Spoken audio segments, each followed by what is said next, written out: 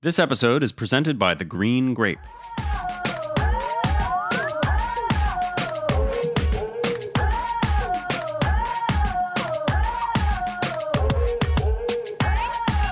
Hello, and welcome to A Hungry Society. I'm Portia Wilson, and this is the show where we talk about food, food media, and so much more. Today's guest is Qiana Mickie, Executive Director of Just Food, a position she's held since May of 2017. She enjoys sharing the gift of learner-centered trainings, cultivating community leadership, exploring the intersectionality of food justice, and advocating for sustainable and equitable food farm policies on the local, regional, and federal level. Qiana earned her Food Hub Management Certificate from the University of Vermont and her BS in Marketing from Hampton University, Virginia, 757. Yes. That's for my family in Virginia. She is a member of the Alliance of the Food and Racial Equity and serves on the Organizational Council of the National Sustainable Agriculture Coalition. Qiana loves being an active CSA member of Stonehenge Farm, practicing Vinyasa Yoga, and serves on the boards of the Point CDC, Revolutionary Fitness, and the South Bronx Farmers Market. Qiana, welcome to A Hungry Society. Hey, thank you. Thanks for having me. You are kicking off the 5th season. Wow. Yeah. I'm honored. Yes. It's an honor to have you here. Oh, thank you. So I love Just Food and you, like, you're so respected in the food world. Thank you. So it's a pleasure to have you here. But for listeners that haven't heard of Just Food, can you talk about it a little bit and what you do? Yeah, it's interesting. So Just Food has been a longstanding nonprofit in this food access landscape in our region and in our city. So for over 23 years, with a history of supporting urban agriculture and sustainable food and farm policy. But during my tenure in the past 21 months, and especially now looking at 2019, we're really trying to move that forward and really kind of pushing to dismantle systemic inequities and really kind of seeing food as a right that's really moving us forward. So that it's really now, instead of the mission just being helping folks access healthy food, it's really about shifting power, because we really see food justice as power and shifting power.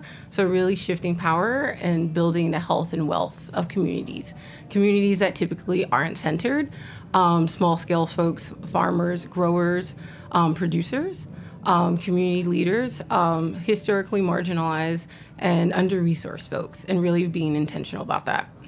So when we say increasing food justice, when we say increasing power, what does that look like for these communities? Like, how does Just Food come in and help? Yeah, I think, the more we continue to unfold that, we start to see the complexities of what power is in our communities. It's the power to be heard. So many of our folks are minimized and marginalized. It's the power to build wealth amongst ourselves, being centered. And when I say centered, it's not being served. I think a lot of nonprofits are still rooted in charity models where they see communities of color, they see communities of mixed income or folks that are underemployed as their fault. And you need us to come in to give you, to leverage our resources to give those to you because you didn't know what to do. What we're doing is actually pushing back on that and saying there is ingenuity and brilliance in our communities. We've been purposely segregated from resources. So it's our role we see Just Food now to push on diversifying resources to give them back to the people who they've been taken from so they can build the food access models, food projects, food businesses, however they see, and fostering self-determination. So it's really what they know to be true to really connect to that. That's beautiful. And Just Food is based in the Bronx, right? Well, I like to think, especially in 2019, we're going to be based everywhere. Nice. Okay. We typically, historically, our office has been in Midtown. And we thought, I think in the past that was very convenient for folks.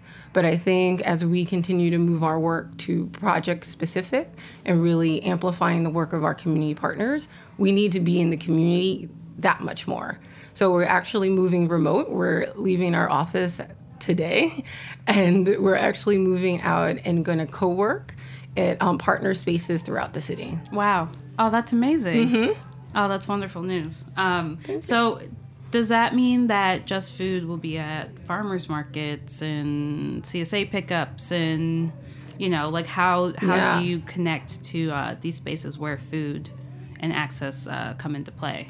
Yeah, I think it's going to continue to look like the program work that we do with our partners. So you'll see more you'll see us more in our trainings. I think what we're really trying to do is identify projects and programs and resources that will make those programs robust. I think you're going to see us probably even in some ways less, because you're going to see our partners more. We're really trying to continue to strategize how to leverage resources to amplify our partners and make Just Food a capacity builder. So sometimes you might see us with an event, you might see us doing site visits and checking in, you might see us helping run a farmer's market one day, and there are going to be other times where we're going to step back and we're going to really let our partners' work shine. So that's going to look like, a youth justice leader managing a conference, or a group of youth running a youth justice track at our conference. It will be, new restaurants, new leaders being the focus and the lead on like the gala events or community-based events in the gardens or at CSAs. Wow. So it sounds like I like to always kind of put things into kind of similes, I guess. So it's like Just Food is a platform almost for different people in different aspects of food production, food access, food security, farming, all of these different parts of our food system. Just Food is kind of the platform for them to engage with their communities on these topics. Yeah. Is that right? Exactly. I think it's really kind of shifting Just Food from this historical, like, nonprofit where we're supposed to hold it all and we have all the knowledge, and it's really transforming us into a more backbone, building collective impacts to address their intersectionalities of food inequity. So that perfectly brings me to my next question, which is intersectionality and food justice. When you say that, what are you talking about specifically? Yeah. For a lot of us who really look at food justice with a different lens, you really see that there's no way to look at food without looking at the injustice in food. So it's really about dismantling that to work towards justice, to work towards equity. If you're looking at folks like like us or ourselves or small scale or grassroots folks, we're faced with we're living in a world in intersectionality. Our issues are intersectional. If we don't have enough money to pay our rent, that's going to impact what you're buying to eat. If you don't have enough money for lunch, how are you going to be able to get to your job? So for us, it's really holding that is true food justice, and we need to address those inequities. So if food is really a right, we really need to then use food as a tool to dismantle those systems that have kept us powerless, that have kept us hungry, that have kept us from building the wealth that we deserve.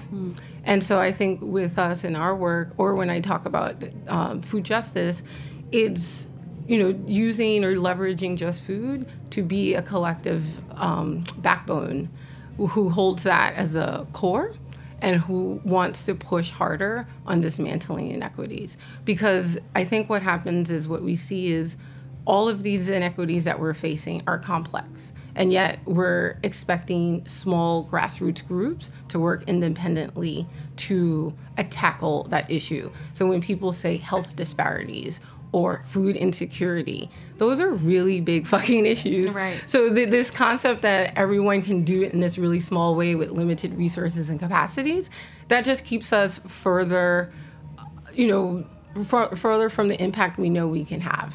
And I think for what Just Food could really offer are the folks that have been the most impacted to become the most activated. And I think that's our part, is that engine piece. So if it's food access, how do we support your work around growing food so you can get it to folks that need it the most?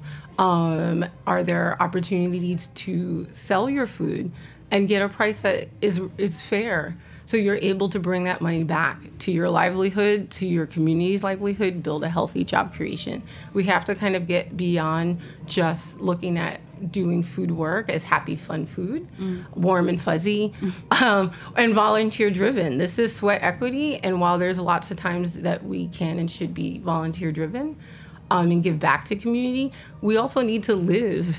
And we need to find ways to connect that work to building wealth and build it amongst ourselves so you can feel comfortable and happy. Not even comfortable, you can feel like you really know where your money's going and you really know who you're supporting. Whether it's a for-profit business, a restaurant, a farmer, a youth, a young startup, like you can feel like you really know. Because people always say they want to be closer to their food or know where their dollar goes. But in a large system, if you're shopping at a grocery store, if you're at a larger scale, you're never going to really get there. You're never going to know where that tomato came from. You're never going to know who made the sandwich in your restaurant. So we're trying to just take 3 steps back to really build with folks so we can build a multiply effect. And you can see that from the city and beyond. The word you use, activated, like I love that word. That's great. I'm curious, when did you become activated?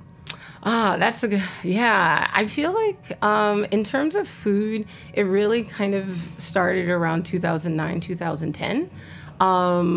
And it actually was ironically with Just Food. I was a community member who was getting more involved around food and really thinking about what I was feeding myself and my son. I had some health issues. I was out of work. I was dealing with a lot of stress. And I realized the more I needed to have a simple meal, the harder it was to find it in my community. I grew up in the Bronx. I was living in the Bronx. Shout out to Parkchester. Shout out to Castle Hill. That's where I grew up. And then I moved to Harlem. And I realized it got even harder when I moved to Harlem at that time. So that was like 12 years ago. And I started volunteering with a group called Harlem for Change. They connected me to a community advocacy training at Just Food. And that was really where I took this trainer popular education approach training, where it connected my lived experience and what I knew to be true with a new skill set on how to organize, how to feel more confident about speaking in public, connecting to policy more, and making connections to what felt esoteric to really come to my world, so I could have a better understanding of why it was important to have like a strong farm bill, because it would impact the food that eventually came to my community, or the farmers that were not able to come into my community. So for me, that was really where the training started. And the more I really connected and it resonated with me, the more I had a chance to talk about it. And then I realized I wanted to have a deeper impact beyond just volunteering. And I started as the community supported agriculture manager. And it really is kind of stemmed from there. It was, how can I leverage my lived experience as a single Black mother, as a woman of color? How do I leverage my privilege of education and my ability to talk to a lot of different people and not really scared to do that? And can I connect that to other skills like policy and advocacy and have a bigger impact and change, and wanting to see where that could go and bring in more people? So it went from unpaid work to, luckily, slightly more paid work. Slightly more. Oh, I hear you on that. Writing started for free, me sending out pieces, and now it's slightly more paid. More impact, but slightly more paid. Right. So did you ever imagine you would be in this position you are now? No, absolutely not. And people, it's funny because people ask me that all the time. They're like, I love what you said and I want to do your job. How did you do it? And it's like, I did not go to school for this. Right. Step one. No, I never saw myself here. And even like a few years ago, like 4 or 5 years ago, I was really questioning what I can and should be doing and where my place was in the workspace, beyond, paying bills. And at the same time, when I look back, especially where I'm at now and what I'm doing, I realized this was the plan for me in terms of how I think work best with people. I'm willing to kind of speak up and speak out. But at the same time, I really like working on logistics, and I just want to really see transformative change. And I feel like I can leverage certain privileges that I have. I think being light-skinned and having a really nice smile and freckles gets me in a lot of doors. I think people think I tend to be a little safe or seem safe. And that works a lot when you really want to say things like, you should fund work that goes directly back to community. People are not really ready to hear that. So the more they underestimate you, the further you're able to get in. And I really like being able to leverage that for the better good and having deeper impact. That's really interesting. Well, we could go real deep on that. But no, I've been thinking a lot lately about that sort of presumed safety and like wanting to reframe structures and are you allowed in because you are presumed to be safe? And what does that mean? Yeah. If there's someone who is presumed to be unsafe, not allowed into these spaces, then like how do you navigate that as someone who is? So like I just personally as a writer like think about that all the time. Well, I get to write for these great publications, but is it because like my writing is safe or because like the things I'm covering like those topics are safe? So it's a tough thing to like think about, especially as Black women. Like exactly. I think it is always a challenge to navigate.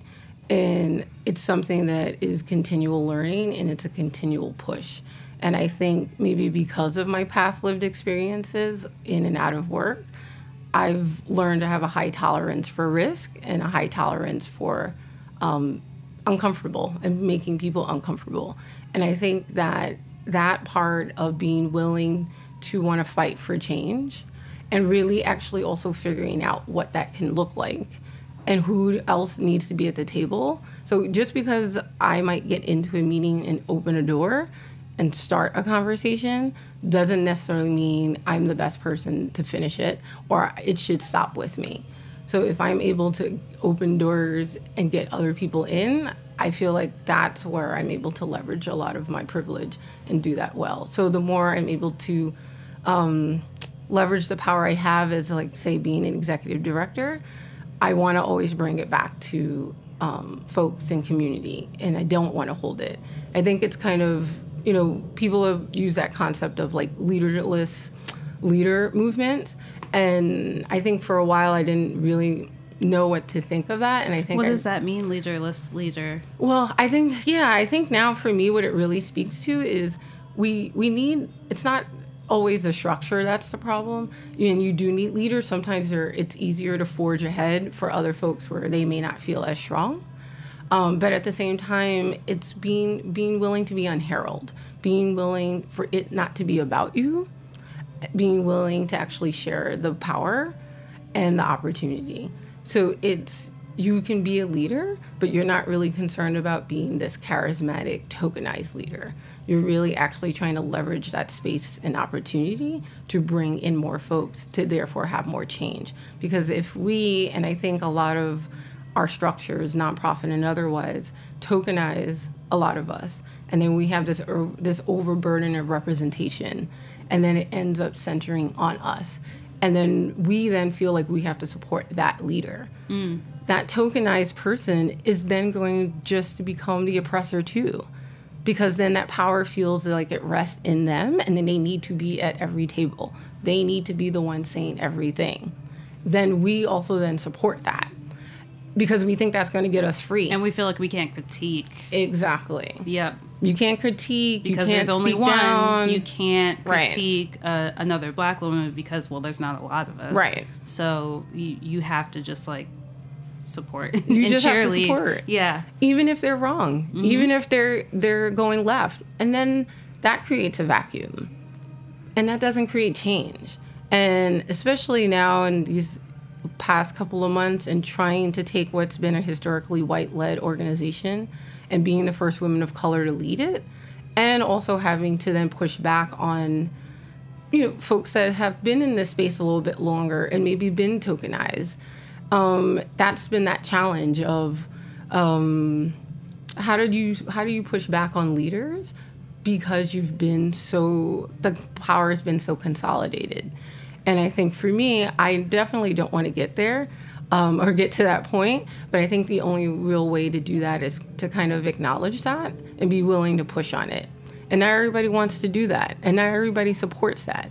So a lot of people want the end goal or they want the impact. But it does take a lot of strength to get there. And it takes a lot of work and sometimes pushing back on the powers, even the powers that we respect, or the powers that lie in the people that we respect. And that should be okay. Like, that's where true movement comes from. That's where true justice comes from, is, breaking any of those oppressions. So even if the person oppressing you is of your color, of your class, of your gender, if you're no longer truly pushing for collective power and change, then you're not actually doing the work. And being tokenized no longer should rest. Like, you should be pushing back on your tokenization and moving from your leadership position and finding new ways. And I think what I'm seeing now, beyond myself, I'm seeing this in communities and other spaces, is that leaderless leader, where it's really about the work or the impact and less about that one charismatic person who's supposed to be representing. Oh, that's not a word. Representing the struggle. Because it's I don't think it's only just on our fault, and not to get on a tangent, but I think when we talk about shifting power, we have to talk about resources. And when you talk about resources, we're also saying it's not just what we build with each other, but knowing there's other resources that people have been withholding from us. But at the same time, they will tokenize them too. And then you have the scarcity model where only a certain number of people will have access to those resources, even within folks of color. So it's really pushing back on that too and saying, to open that door to get to resources, it's great for you. No one's saying you shouldn't do your work.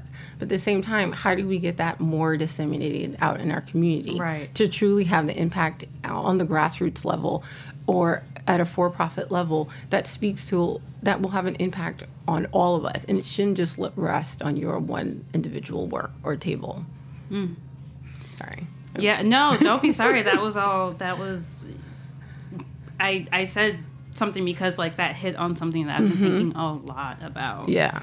Because there is that pressure of people are oh, you're so inspiring as a Black woman food writer. And it's I'm not the only one. Exactly. There's more, and they should be getting pieces too.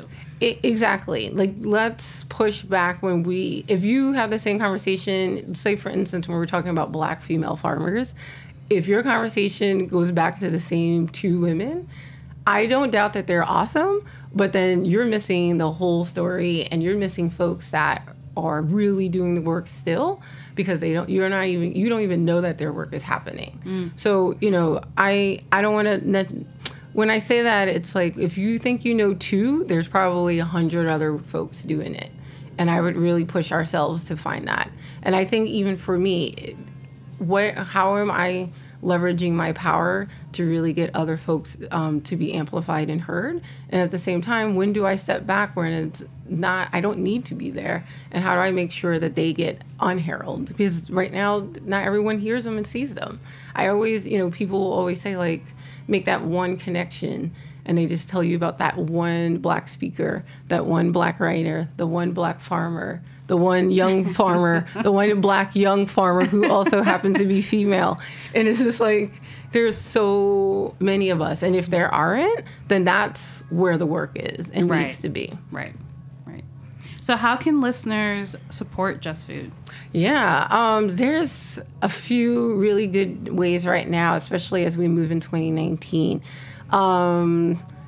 Shameless plug, we're still a nonprofit, so donations, unrestricted donations by individuals, groups, and larger amounts are also really helpful. If you go to justfood.org /donate, every dollar counts right now. We're really scaling down to really have impact on a project level. So those dollars will really go to helping cover salaries and overhead for us to really get out in the community. If folks want to support something even more particular, since we are starting to move remote and working in communities, it would be really helpful, like a donation of $300. A donation of $600 would actually cover our residency at a co-working partner space. For $300 would cover us for a month. $600 would cover us for 2 months.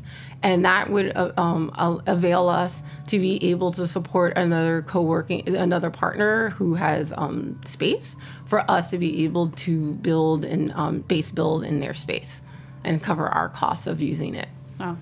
Oh, that's awesome. Yeah. Please donate to Just Food. It is a great organization. And, all right, we're only halfway through this, and I'm already, feeling great about it. And, Me too. I didn't even look at my notes. All right, so we're going to take a quick break, and we'll be right back with more of Qiana and Mickie.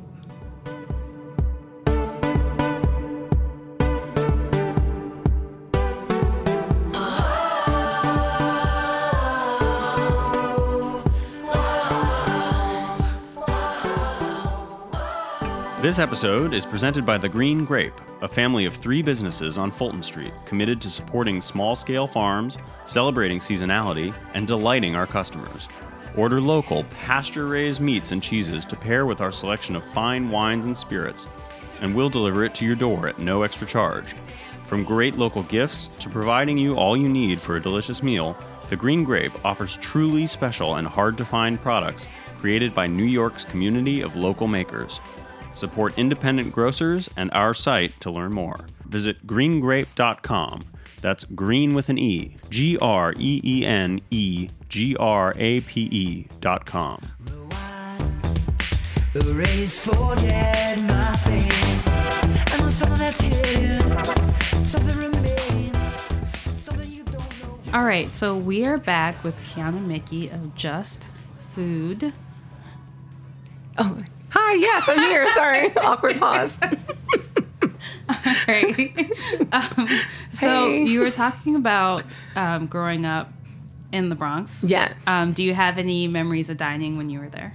Oh, yes, absolutely. My life, so I was born in Richmond, Virginia, but I moved to the Bronx. My mom's a Bronx girl when I was 2.5. So my early life was really, parts were in the Bronx, on Castle Hill, in Turnbull, and the other part was downtown, actually, in the Village. My mom was special, so she had a lot of interesting life and loved culture. So my dining experiences, I feel, are either the most early memories I think of it is having this from like 5 years old until probably 14, having Friday dinner out with my grandmother and my grandfather before he passed when I was 12.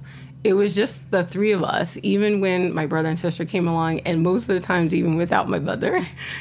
It would just be us. And I just remember there used to be like Howard Johnson's in the Bronx. I know some people wouldn't remember that.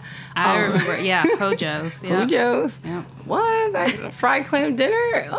Yeah, so I just remember just having these really consistent experiences of not just having home-cooked meals every other time, but always them wanting to go out and like treat themselves and bringing me with that. And also just talking to a lot of older folks. The other flip side of the dining experience for me is with my mother in particular. And because she would hang out downtown and had friends downtown in all different like spaces and places, we it just opened the door to eating and trying new things when you didn't really have a choice. And it really helped. So I just remember places like Lechesco's that used to be near St. Mark's Place. It's like Polish diner. Oh, okay. And I still have like a love of diners. Oh God, like I would go to a diner any day at a time. It's called Lechesco's. Lechesco's. It used to be Lechesco's on the corner. People OGs would know, but right across from Thompson Square Park. I can still think of those home fries. I think of eating sushi for the first time, or going down to Chinatown, or meeting folks that actually they were family businesses. My mom was really big on that, even without really, I think, thinking about it. She really liked community and wanted to find ways to support community. She also worked as a health inspector, so she also, I guess, knew places to eat as well. So it was the clean places to eat. Yeah. Yeah, and sometimes she was just like, I just like this place, even if maybe I had to give them a different rating. So yeah, it was really interesting to be able to have this very traditional experience with my grandparents. Which was very like simple and safe and conservative, and at the same time have this very interesting, wild experience through food with my mom in the city, in every which way. From sometimes she would just want to go fancy, and sometimes it would be really casual. Just, randomly going to City Island at 2:00 in the morning, eating at Tony's, like it runs the gamut. And of course, pizza. You can't And a lot of pizza. Yeah. Lots of pizza. Before the show, we were actually talking about how your son loves pizza. Oh, yes. Pizza connoisseur. Pizza and cheeseburgers. And cheeseburgers. Which pizza spots are his favorites again? Oh, yeah. So we live in Harlem, so Patsy's is definitely his go-to in Harlem. And then in the Bronx, Circle Pizza, right off the 6th train. Okay. Yeah, Parkchester. I have to keep that one in mind for when I do my next pizza crawl. Exactly. I'll be sure to go there. So I ask every guest this, but you can name the restaurant if you want to, but you don't have to. What's one of the worst dining experiences you've ever had? Yeah. I was thinking about that. I feel like I can't recall a particular place right now, but I think something that really ruins my experience, or I start to think about a lot more, is how the staff is treated and how invisible the back staff is. And I think the more I notice that, the more some places you can feel it and see it, and the dynamics really, really obvious. And I feel like those are the parts, or those times are where it feels the worst to me. Like recently, I was at a place, and it was like right before, it was like Christmas Eve, and the waitress I was talking to, and I've seen her often because I go there to hide when I'm working. And she was saying that she had to work on a holiday where she didn't want to or didn't need to. And it's those kind of experiences, like not feeling heard, or people feeling that they can't be their full selves, that really, I think, for me, impact my dining experience. Even though it doesn't, maybe you don't see it on the plate, you feel it in the folks, and that impacts your food. Absolutely. I was having a conversation with someone about how rare it is that like restaurant workers get paid time off, or like any sort of health care or anything, and they were like, really, it's rare? And I was like, yes, it's super rare, very rare. Yeah. So yeah, when I see like staff doesn't seem to want to be there or have like really good dynamics with each other, I can't help but wonder about the actual food on the plate. Right. Do you care about the food if you don't care about the people? Exactly. Work care. Definitely true.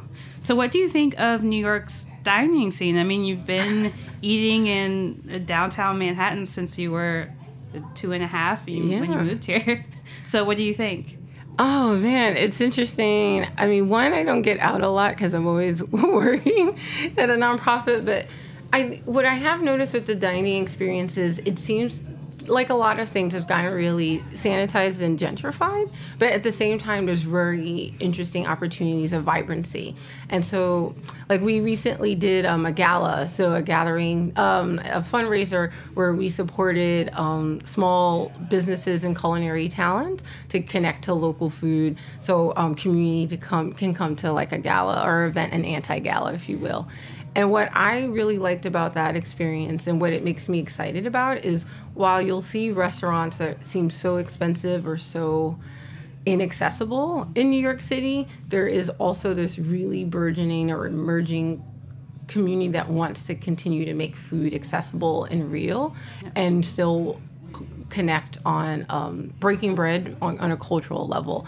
And I think what really excites me is continuing to find ways to find those folks, support those folks, eat that good food, and then be able to share it with other people. So that gala really opened me up to so many other different either brick and mortar restaurants or folks that are chefs like Tunde or the folks that like Egg, Lalita, Chef JJ at the Life Hotel. So the more I feel like I see folks, Brownsville Culinary Center, the more I see folks doing this really good work and connecting to real food, that keeps me grounded and excited. And it just reminds me of the old New York. Like there's still places and ways to find, whether they're mom and pop or they're actually small businesses, they don't have to be mom and pop. They could just be real. They can be people that look like us. They can be young. They can be old. Like people who are still trying to connect to food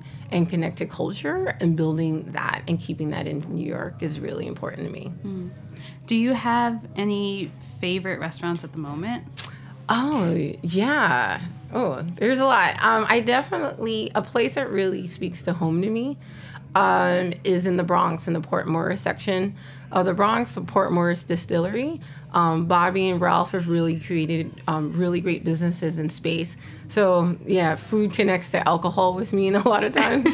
So it feels like home. It feels like community. They use local ingredients in order to create the añejo and all their different spirits. So they do spirits? Like it's not like I guess that would be a brewery, not a distillery. But I was thinking beer for some reason. No, they're an actual distillery. Okay. And they have the distiller there, and you're able to come see it. And they are working with culturally relevant recipes. And it just, it really feels like home going there. To be able to kind of get a drink and know where it came from, know that the mash that they use is locally sourced, that those folks are the folks that made it. The community there is really great. They've expanded to the tavern on the corner, which is nice, so you can also get local beer. Okay. And my favorite thing to do is go to PMD, Port Morris Distillery, and then order La Morada. It's also in the South Bronx, but they'll deliver there. La Morada is it's so good. I went there for the first time last month. Oh, really? Yeah, and I was just like, wow. Yeah. I'm so sad I live in Jersey, so far from it. But well, next time you're here, if I'm in the Bronx, if I'm not getting the Circle Pizza, I'm probably going to be at La Morada. But yeah, I love support. Like La Morada right now, I was there recently, it's one of the places that's really resonating for me. The food is good, the people are great, and also the folks that are actually cooking and the chef and the work. And I think we really need to support them right now. They're getting some pushback from the police, and I think folks need to really come out and show for them. One, they're making great food, but they're also great people, and they're really supporting community. And I think we won't have folks like that if we don't come out and support them. Right. And La Morada, by the way, is like delicious, like Oaxacan style Mexican food. It's amazing, and I think everyone should go there. Everyone should go there. Yeah. So we're already at our last question. Oh, wow. Yeah. If you could have your last meal in a restaurant, where would it be, and who is invited? Oh, right. Yes. My last meal would probably be on a beach. Can I invite people who are alive or... Alive, dead, celebrities, you've never met them before, like whoever in the history of the world that you would want there. Last meal on a beach, maybe in the South. We will be eating crabs and shrimp and collard greens. My Aunt Florence would be there. She would have made her potato salad. My grandmother would be there. She would have made her mac and cheese. And I should have a better answer for No, that. that's good. That sounds really good. And definitely my son. Honestly, there would be farmers like Cheryl and Renee, and food from the Kelly Street Garden. Maggie and Dee would bring some vegetables over from Rocksteady Farm. There would definitely be some alcohol, so Ralph would have definitely had to bring some añejo and some coquito. From PMD. From PMD in the Okay. Bronx. Yeah. Last meal, yeah, we got to go all out. Yeah. Oh, and chocolate cake. I definitely would need somebody to make me the best chocolate cake. And I'm always on the search for that. So Okay. Anybody listening knows good chocolate cake, send it to me. I'll send it to Qiana. yes. You will have good chocolate cake. How many people are we talking? Like 20 or so? Oh, I would say 5 to 20. 5. I know. Is that weird? Is that It's a random? big range. Such a big range. As many people who are willing to like talk really loudly with me, and like talk back. But, yeah. Sometimes 5, sometimes 20. Oh, that's great. And then, see, my last meal would be on the water too. Yeah. You know, I just walk into the water afterwards. Ooh, yeah. It's Ooh, so that's dramatic. It's so dramatic. That's so Frank Ocean. It is very Frank Ocean. But I like it. Yeah, I like it too. Well, Qiana, thank you for coming. Thank you. Thanks for having me. I'm really happy to be here. And you are welcome back anytime. Thank you. Yes. Will do. And where can listeners find out more about Just Food? Oh, yeah. So please check us out on Instagram, Just Food NYC, Instagram, Twitter, and Facebook. Our website is actually, if people want to help and support, if you have website background, you can help our volunteer, Emily Schoon. Shout out to her. Any more capacity we can do to get our website for justfood.org from a landing page back up and relaunched. But you can find us there, and my personal is Raga Mickie. Raga Mickie? Raga Mickie. That's really cute. Thanks. Thank you so much for being here. No, really, thank you. This was fun. And thank you for listening. We'll catch you next week on The Hungry Society.